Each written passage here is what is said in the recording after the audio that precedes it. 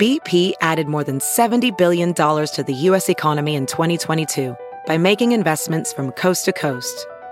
Investments like building charging hubs for fleets of electric buses in California and starting up new infrastructure in the Gulf of Mexico. It's and, not or. See what doing both means for energy nationwide at bp.com/investing in America. Ready to elevate your home? Picture this: central heating, a cozy fireplace, or your dream walk-in closet. Build a backyard oasis, go green with solar panels, or start a business. It's all possible with Figure's home equity line of credit.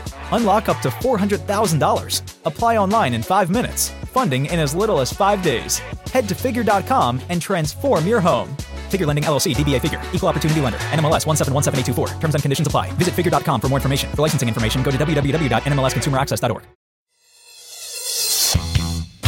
Hi, I'm Mark Striegel, host and producer of this show since 2005. On this episode, we're going to talk some rock, some metal, and anything else we feel like. We're also going to jam some tunes, have a drink, and share some honest opinions. Thanks for listening to the Talking Metal Podcast. Let's get things started. Here's an old classic that sounds just as good today as it did when we were kids.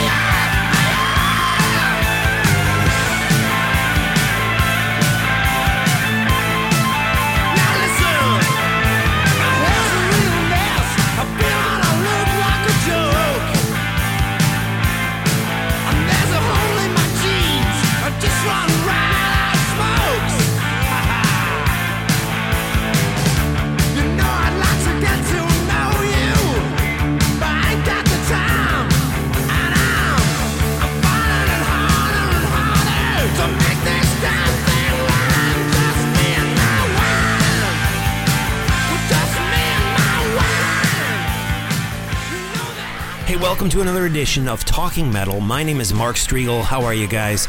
Little Def Leppard going back to 1981 right there.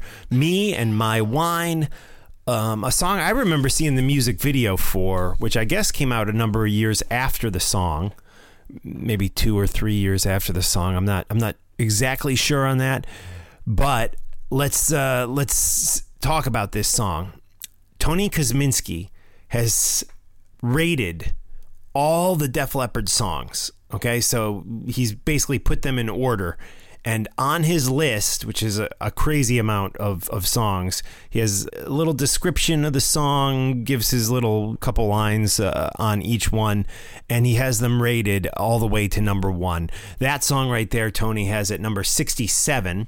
And we're going to talk to Tony about his list that he came up with for Def Leppard. And we're also going to link that list through the show notes. Again, these are the greatest, or these are all Def Leppard songs rated from worst to best by Tony Kosminski. And we're going to get right into a chat with him. I do want to remind you guys, we have face masks. I personally think it's important to wear face masks, and I know a lot of businesses are requiring them. Some states are requiring them. And that's why I got you guys covered. I got Talking Metal face masks. They're $18 for people who live in the States. Believe it or not, by the time I mail them out, I'm not really making much of a profit, but I make a few bucks on each one for sure. And it's a great way to support what I do. It's a great way to take care of yourself. And it is just smart to wear a mask right now. Let's get through this. Let's get 2021 back on target for concerts, for hanging out, and all that stuff is actually secondary for me. I wanted my kids back in school more than anything. So yeah, let's all make that happen moving forward. I think we can. I was a couple weeks back, I may have been like, I think 2021 might be a wash too, but I don't know. We'll see. I'm now once again, after initially feeling optimistic, then not so much. In the last week or so, I'm starting to feel a little more optimistic again. Fingers crossed. But anyways, that's that. Let's get into our conversation with Tony Kosminski, who does a lot of great writing on a lot of different sites. He's going to tell us about that. And I encourage you to check out his list of Def Leppard songs rated from worst to best. It's linked through the show notes on talkingrock.net. He also does some writing on talkingrock.net. So great guy. I've known him a long time. And here we go. We're going to talk Def Leppard with Tony Kosminski here on Talking Metal. Hey, it's Mark Striegel of Talking Metal and talkingrock.net. And we recently had a old friend of mine come into the world of talkingrock.net, which is the website I run. And he wrote a great article for us, which I want to talk to him about. And I also want to talk to him about one of my favorite bands, Def Leppard. So please welcome Tony Kosminski to the podcast. Tony, how are you, man? I'm very good. Very good. Thanks for having me, Mark. Oh, you bet. Can you explain to the listeners a little bit about the gentleman you wrote the article about for talkingrock.net, who he was, and maybe just, a minute or two on Charles? Yeah, Charles Bradley, it was this great American soul singer. And basically what he did was for years he kind of struggled in the New York area. He was like I said, he was a soul singer, but he was mostly a James Brown impersonator. So he would, go out, do his James Brown impersonations. And then eventually he started getting hooked up with some of the right musicians and started writing some of his own stuff. And he got signed to Daptone Records in his 50s. When you think about everything we know about the music industry and everything today, that's really, really kind of extraordinary. Yeah, definitely. So, in his 50s, he got a record contract with Daptone, and they created three albums that sound like they're out of 60 Stack Soul from the 60s, and they're just beautiful. They're gorgeous. But one of the things that was really interesting about Charles is he was such a incredible performer that he got to play like Lollapalooza and South by Southwest and Austin City Limits. He was a big draw at a lot of these music festivals. And I remember watching him in the middle of a field at Lollapalooza doing splits in a purple sequin suit, and it was just one of the most wonderful things I've ever seen, let alone at a festival stage with a lot of, EDM and alternative artists. Yeah. And so basically, and he covered Nirvana and Neil Young on his first album. And his second album, Victim of Change, he really kind of found his own groove, really started, finding his own voice. And then his third record, he did a cover of Black Sabbath's Changes, and I think it's a song that every one of your listeners will probably know and love. And he completely took it in a totally new direction. And just the whole album is just wonderful. But, it's in fact, the album's called Changes. The big notice of it was Black Sabbath, the Black Sabbath cover. And it was just this wonderful, soulful take of a guy, older in life, looking more towards the end. And sadly, he got stomach cancer. And he died about a year and a half after the album had come out. But just a wonderful voice. There's a documentary called Soul of America. That's somewhat, I'm not sure if it's streaming right now, but it might be on YouTube. It's just a great look at his life that if viewers are interested, they could, check out more on him. Absolutely. And even Ozzy Osbourne was a fan of that version of the Black Sabbath classic Changes that he did. And Ozzy, when Charles died, he tweeted out he was deeply saddened to hear that and mentioned how talented the guy was. So yeah, crazy story and beautiful music, kind of a tragic, sad, premature ending for him. But let's remind the listeners that you have an article up about him on talkingrock.net. I will relink that in today's show notes for this podcast episode, which is Talking Metal. And a band that, when they first came out, heavy metal was considered something probably different than what we kind of view it as today. But bands like Def Leppard, AC/DC, Michael Schenker, Scorpions, all those bands, Van Halen even. I mean, when I was in junior high school, we called all those bands heavy metal bands. And now maybe it would be more like commercial hard rock for a band like Def Leppard. But one of my it doesn't really matter, I guess, but one of my all-time favorite bands and a band I always try to go and see play live when they come through my area. And you did this incredible list for Ultimate Classic Rock, and I guess it was posted just about a year ago, and it's just such a good detailed list of, correct me if I'm wrong, but basically all their songs minus some like demos and covers, right? And you rate them from worst to best. Yeah. It's every original song that they made. The only thing that's we left off the covers, their great tribute album, isn't included, and a few others. And we kind of kept with, I did one for Bon Jovi the year previously, and I did everything on that. I didn't do covers. Covers gets into a messy boat, but it's all 145 original songs. And we are going to have you back to talk about the Bon Jovi songs, because it's Bon Jovi's a fascinating band for me, because I was so into those first 4 records. And then for me personally, they kind of fell off the radar, and I never really got back into anything they were releasing. Sure, there were songs here and there, but we'll save that for when you come back to talk about Bon Jovi. But let's just start at the bottom of this list, because again, we'll link this through the show notes because it is a great list. Some, like the song, possibly, I guess I would consider this, what you're saying, is the worst Def Leppard song. And it's called "Gimme a Job." Anything you can share on this song? Possibly the worst Def Leppard song, checking in at 145 on the list of 145 songs.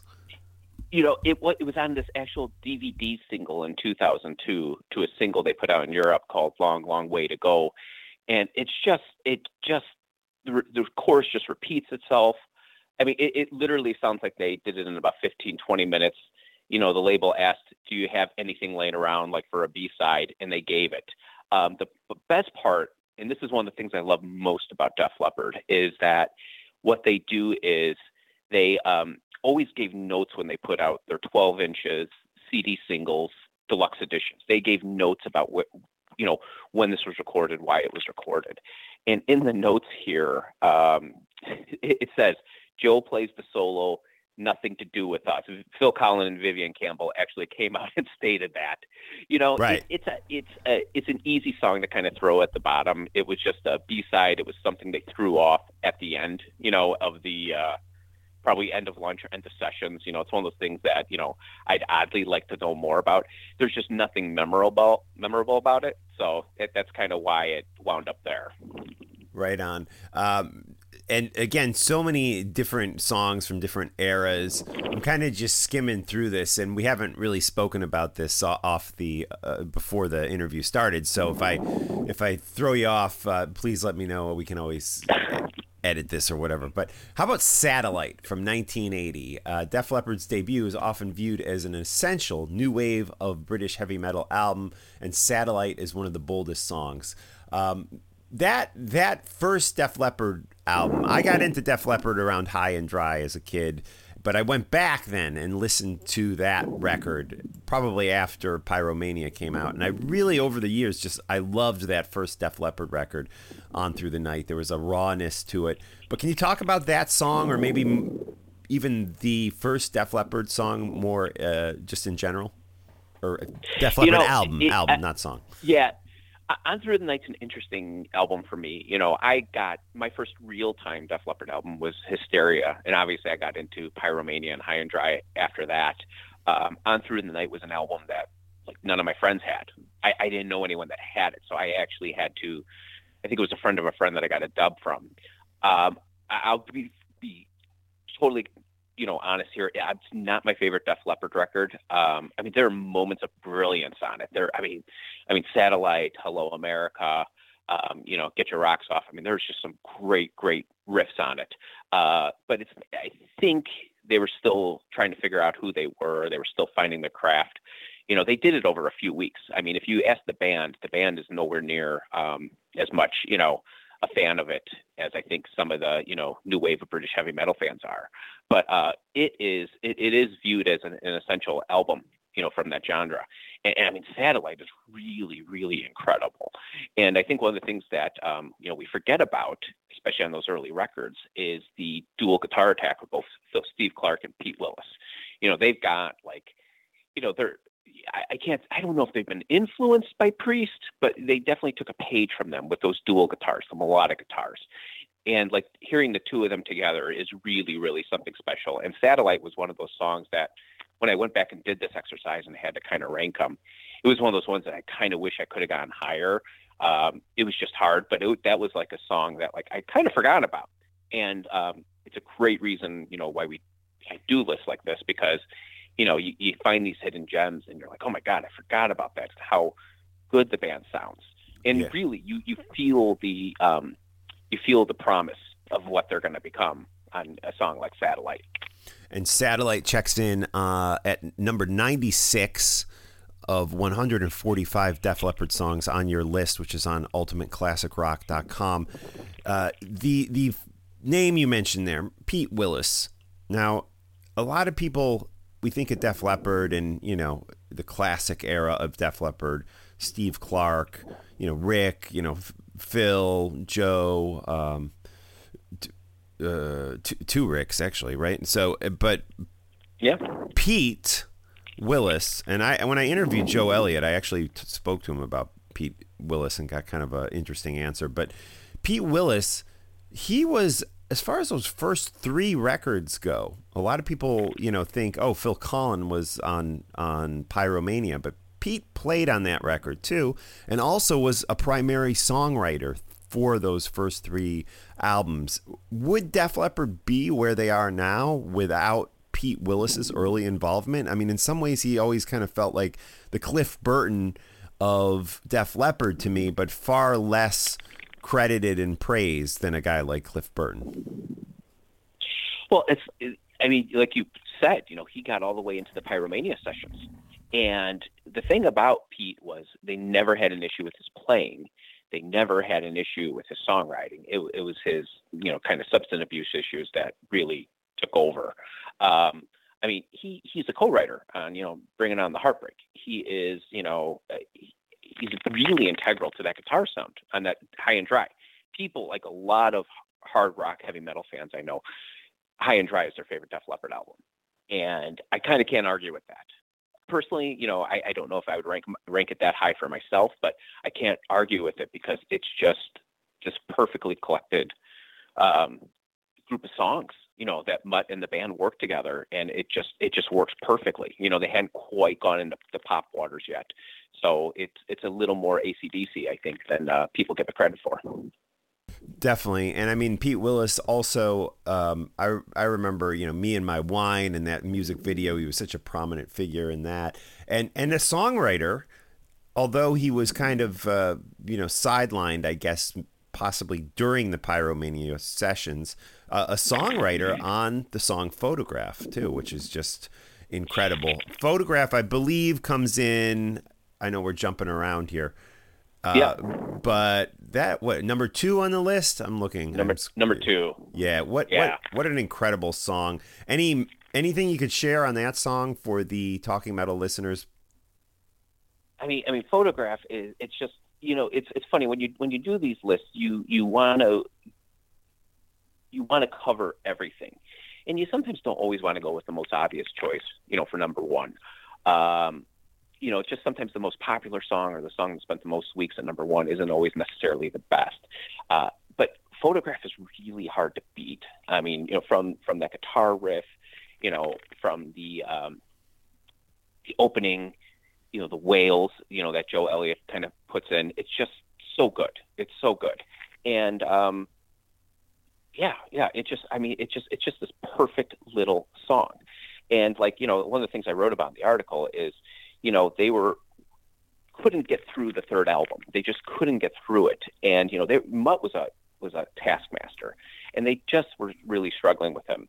And then, they were watching the World Cup in the summer of '82 when all of a sudden, Steve Clark, who was completely disinterested, went into the other room during a break in the game and just started working away on that, opening riff and everything. And when the band member kind of heard the sound, they entered the room, he just looked at them and said, "I fixed it." Right. And that's a great way to, it's just a great way of them kind of working, through a song. It's a really great signal to the world at large of what this band was willing to do. Most other bands just probably would have taken whatever they had in the demo and recorded it. Def Leppard were taskmasters. I'm going to use that word more than once because they really, really put a lot of effort into those songs. And they wouldn't do them until they were perfect. And Photograph is about as perfect as it comes. And I think a lot of it just comes from that opening riff, the way the drums sound. I don't know. It's just this perfect hard rock pop hybrid. Absolutely. And a song that I've always loved, I've played it on the Talking Metal podcast, and they continue to play it in concert to this day. Switch 625 from 1981 off the High and Dry record. Essentially an instrumental. There's some backing vocals, or I don't know what I call them, like little vocal elements to the song, but no lyrics. And a song, I believe, I'd have to look it up, but I believe written by Steve Clark, another guy who, along with Pete Willis, Steve Clark even more so, involved in almost every I would say every one of those classic Def Leppard songs. Switch, though, anything you could share on that one? I mean, it's just incredible in that I think they're kind of signaling more classic rock, like Layla, and they're also in Freebird, where there's the big, instrumental outro. So it was kind of like tagged on a little bit to the end of, bringing on the heartbreak on the album. I mean, one of the things that I really think makes Def Leppard great is they took from a wide variety of influences. Like they would hear a Layla, they would hear a Freebird, and they would think, how can we make that our own? So it's like there's no one else, kind of had a song like that was that rock and that was an instrumental, in like 1980, 81, especially in the hard rock genre at least. But it's just a crushing song. I mean, to kind of hear Steve's riff that kind of brings it, and like to your point, they play it at almost every single show. I mean, it just. Yeah. I think it's to give Joe Elliott a little break, instead of doing like a standard drum solo. I think it gives him a little 4-minute break to go catch his breath off stage. But I love hearing it. Yeah, I mean, Mutt loved it so much that he wanted them to add lyrics, and I guess that was what, there was one of those very few times that they told him no. They had a very kind of father-son relationship in terms of, the ones that worked with him. But, very rarely would they tell him no. They would listen to him, but that was one of the ones where they put their foot down, like, nope, it's staying an instrumental. Right on. So I want to run down the top 5 on your list, and I definitely want to encourage everyone to go check this list out. And it is a must read for any fan of Def Leppard. And then I want to talk to you more general about later era Def Leppard. But for the listeners, the 5th greatest Def Leppard song, Rock of Ages, as according to Tony, and Bringing on the Heartbreak, checking in at number 4. Can't argue with that. Pour Some Sugar on Me, number 3. Photograph, number 2, and Hysteria, number 1. We do see some of these purists, I guess I'd call them, people like Martin Popoff, for example. Are you familiar with Martin? Yeah. So he loves the first 3 Def Leppard albums, just loves them, and he hates Hysteria. I believe he gave Hysteria a 0, which is just absolutely ridiculous. A 0 out of 10 star rating in his review book. I when Hysteria came out, definitely was a little bit taken back by the new direction they were going. But through the years, I've really come to love that record and think it's an absolute classic. Anything you want to talk about as far as that record goes, and defending your decision to put so many of those songs in, let's say, the top 20? And like I said, when you do one of these lists, you put it together, and if you go back 2 weeks later, you would probably change up 1/3 of the list, and it really doesn't matter. What's important is kind of, and this just doesn't go for me. It goes for anyone that does one of these lists. Read what they write about the songs, and and not just look at the rankings. But I think you could look at Def Leppard in 2 ways. If you are looking at them as a part of the new wave of British heavy metal, and you're disappointed with them, probably by the time they even get to Pyromania, because they had definitely ventured into kind of more pop waters. They weren't. The guitars weren't as heavy. There was a sheen to the music. If you're more looking at kind of like a sexiness and a sway to the music, you're going to like Pyromania and Hysteria more. What Mutt and the band really did is they constructed these studio masterpieces. I mean, these are albums that almost would never be made today. I mean, even though you have the tools to kind of make them sound like this, I mean, the amount of time and energy that they put into these albums, it's just unparalleled, especially back in the 80s. I mean, to put things in perspective, Def Leppard finished their Pyromania tour, I believe, in January of 1984. That same month, Bon Jovi put out their debut album. When Hysteria finally came out in July or August of 87, Slippery When Wet had been out a year. So during that whole time, between the end of the tour and between, them putting an album out, Bon Jovi recorded 3 whole albums and played something like 700 live shows. I mean, just to put that in perspective of how much time went by. Right. I mean, it's just staggering when you think about how much time that album took. But what they really did is they had tons of ideas, and they really narrowed down to the 12 best. One of the most fascinating things about Hysteria, and I'm not a huge fan of the song Woman. I think it was an odd choice to open the album, but what a lot of people don't know is Mutt Lange took 3 weeks to just mix that one song. And wow. I know the management and the band just thought he was insane. Yeah. They finished recording, I think, in late 86, early 87, and he took something like 6 or 7 months to just mix the album. Yeah. And the first 3 weeks was just on Women. But what he was doing, he was setting the template for how that whole album was going to sound. There's a lot of trial and error. But when it comes to Hysteria, what I really like about it is there's a lot of variety. There's a lot of different things. You've got like Rocket, the second song. It's just like, 6-minute song that no one ever thought it'd be a single. They didn't play it once on the entire Hysteria tour. And because the album really didn't take off until the fourth single, it wound up being the seventh single. So it was one of those weird things where when they went out and tour in 92 on the Adrenalize tour, they were playing that song live for the first time, and they had to figure out how to play it. And then you just have some really just great, classic rock, big radio songs like, you have Sugar and you have Animal, Armageddon it. I don't know. I always come back to the riffs with them.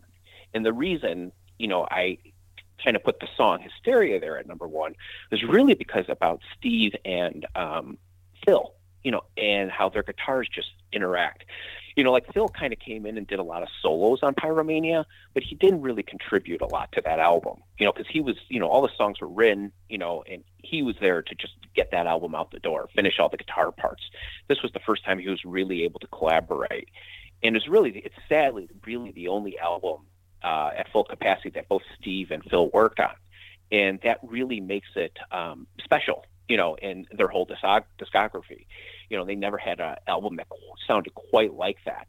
And, you just listen to like the guitars on that title track. It's just amazing. It's just this like perfect little, song. And like, one of the things you think about with, Steve Clark is he was this Johnny Thunders like guitarist. He had the, that Les Paul, the long hair, but like, you've got these two guys. You got Steve, and then you got Phil, who's like, this technician. He's almost clinical in his playing, and like you can hear both sides of that on a lot of that record. And I really think that's, if you sit around and you really listen and you put headphones on, I think that's really one of the things you really come away with is the two distinct guitar styles that are kind of, working together there.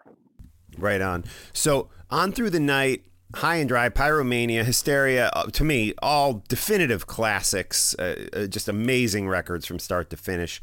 Then, there's this long, weird break between Hysteria and Adrenalized, and Steve, of course, sadly passes away. From 92, let's skip Adrenalized and go to Slang. Slang came out in 96.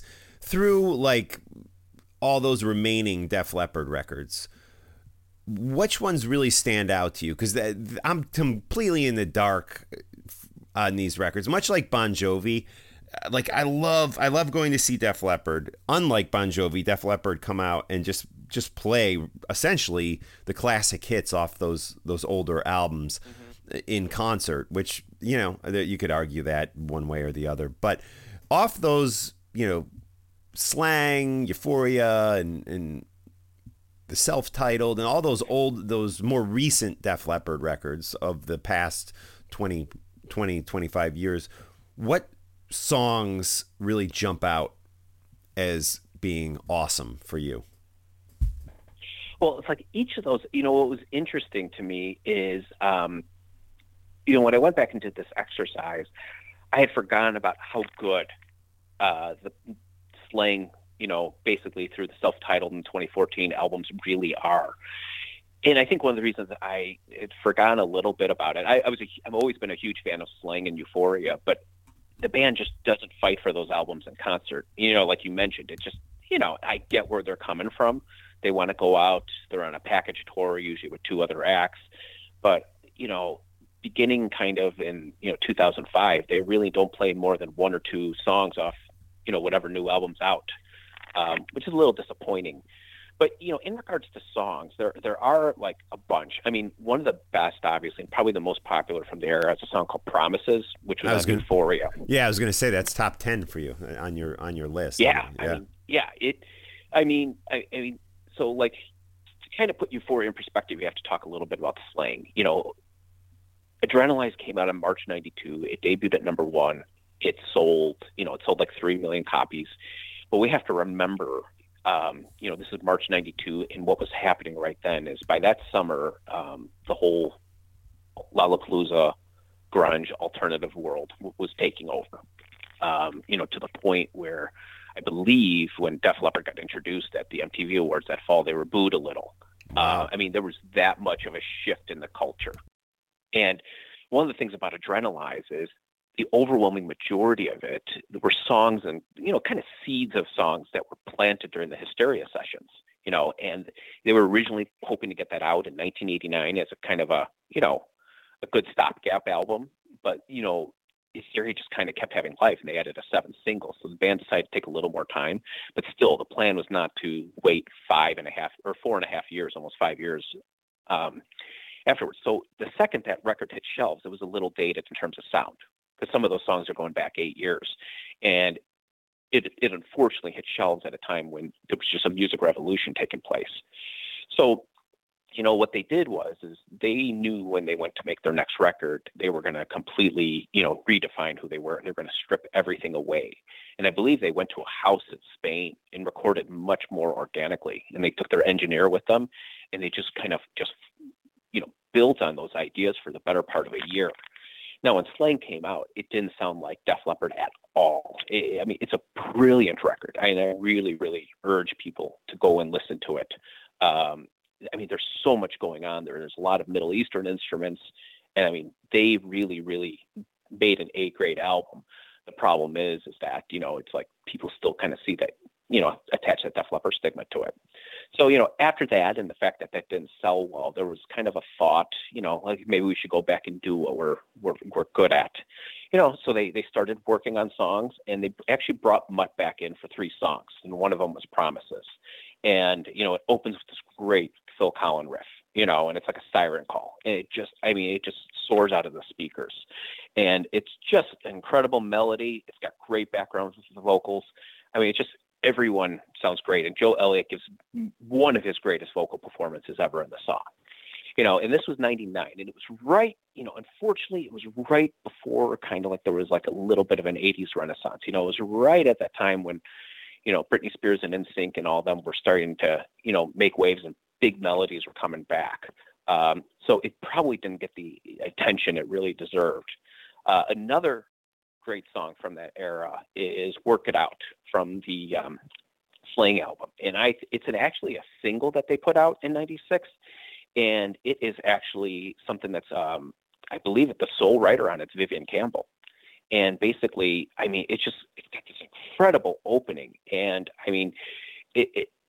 sometimes what, the band's talents were often camouflaged by the overall sheen of a lot of the production that was going on around them. But, they kind of went out and made something really organic, and they gave it a harder edge. And it does sound of its time, like of the 90s. And it's a good thing. Right. It could fit in well with like a Cure or a Bowie or a Nine Inch Nails album. But there's still guitars on it. When you listen to it, you're not even sure if that's Joe singing, but it is. It is. But yeah, it's just an incredible song. Well, Tony, I do have to wrap it up here in a few minutes, but I did want to just mention the last record they put out, which is, for me, probably the first album by Def Leppard that I went out and bought since Hysteria. I went and I bought the physical copy of the self-titled 2005 release, Def Leppard. And I think it's 14. I think it's 14. Was it 14? Yeah. Okay. Yeah. Feels that way. yeah. So 2014 release of the self-titled record, which had some great songs on it.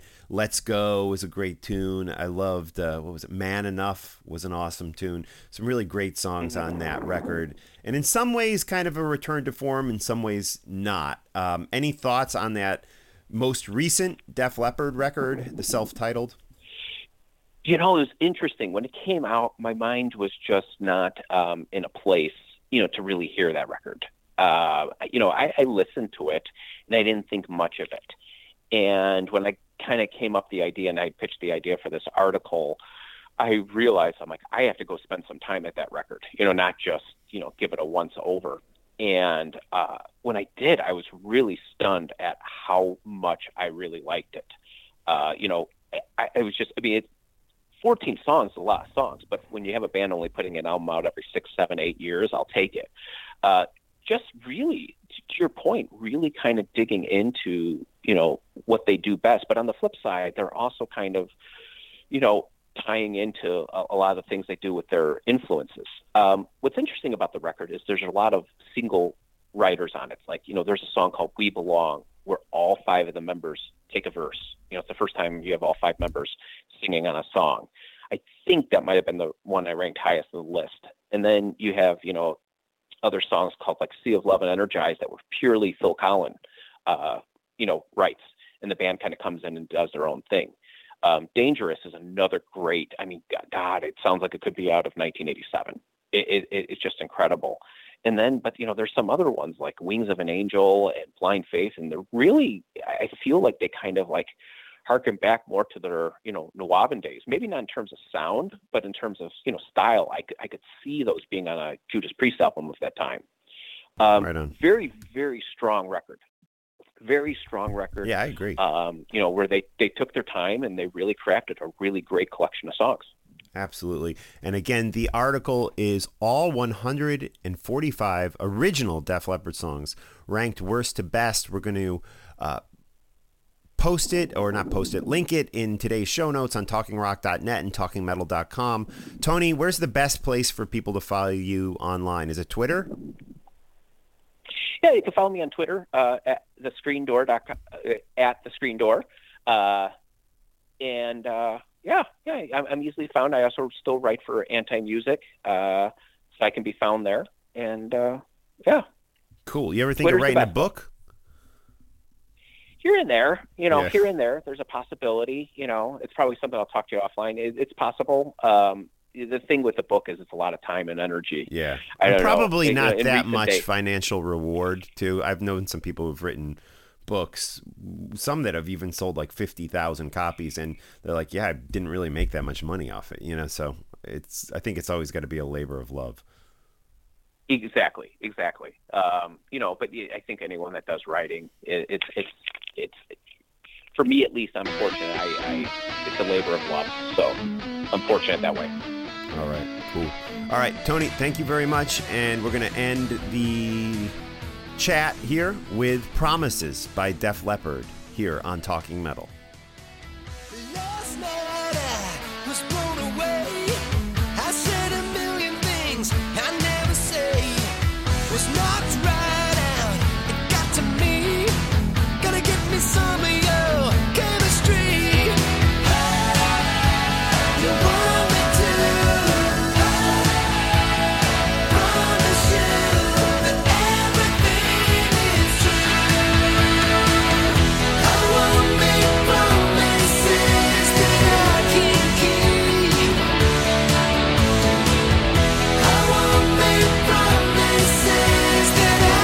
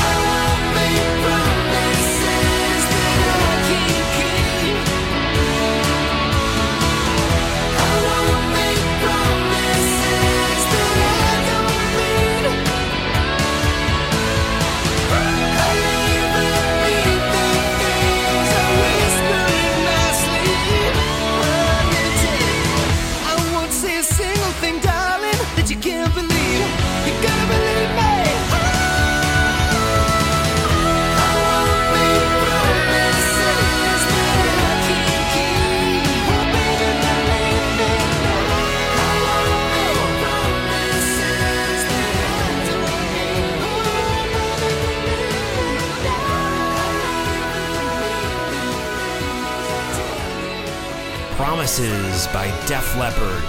And big thanks to Tony for talking with me. I really appreciate his time and the work that he's done writing some great articles for the website. So definitely check him out on Twitter. We'll have his Twitter handle in the show notes on talkingrock.net. I want to remind you to watch Metal Crush. It's a show I'm producing and writing for the Sci-Fi Channel. It is a lot of fun. It's 4 episodes. We just posted our 2nd episode yesterday, and the first episode did well. I hope the second one can do half as well as the first one, because I know Andy from Black Veil Brides, his fan base is just so rabid. They turn out for that stuff, which is why he was a good guest on the first episode. On the second episode, we have Lejean from Seven Dust, Heidi from Butcher Babies, Ash from New Year's Day. It's a really great watch, even if you're not a fan of those artists or don't know much about them. It really is a great watch because we talk horror, we talk comics. It's not just music talk. Actually, music is probably only about 20% of the talk. The rest of it's all about that fun stuff, movies and science fiction and stuff like that. So check it out. And again, follow Tony Kosminski on Twitter, and that'll do it. That'll do it, guys. I want to just thank everyone for hanging out here, okay? We're going to get Tony back to talk Bon Jovi sometime in the near future. And in the meantime, let's end with some music. I guess we're kind of in a Def Leppard mode. There's some like alt metal stuff I want to play, but I don't think I'm going to do that on this episode because it would kind of be out of bounds musically. Let's end with some new Ozzy Osbourne. This is Scary Little Green Men, possibly my favorite song off the latest Ozzy Osbourne record, which is called Ordinary Man. We'll check it out here on Talking Metal. Are blinding me again.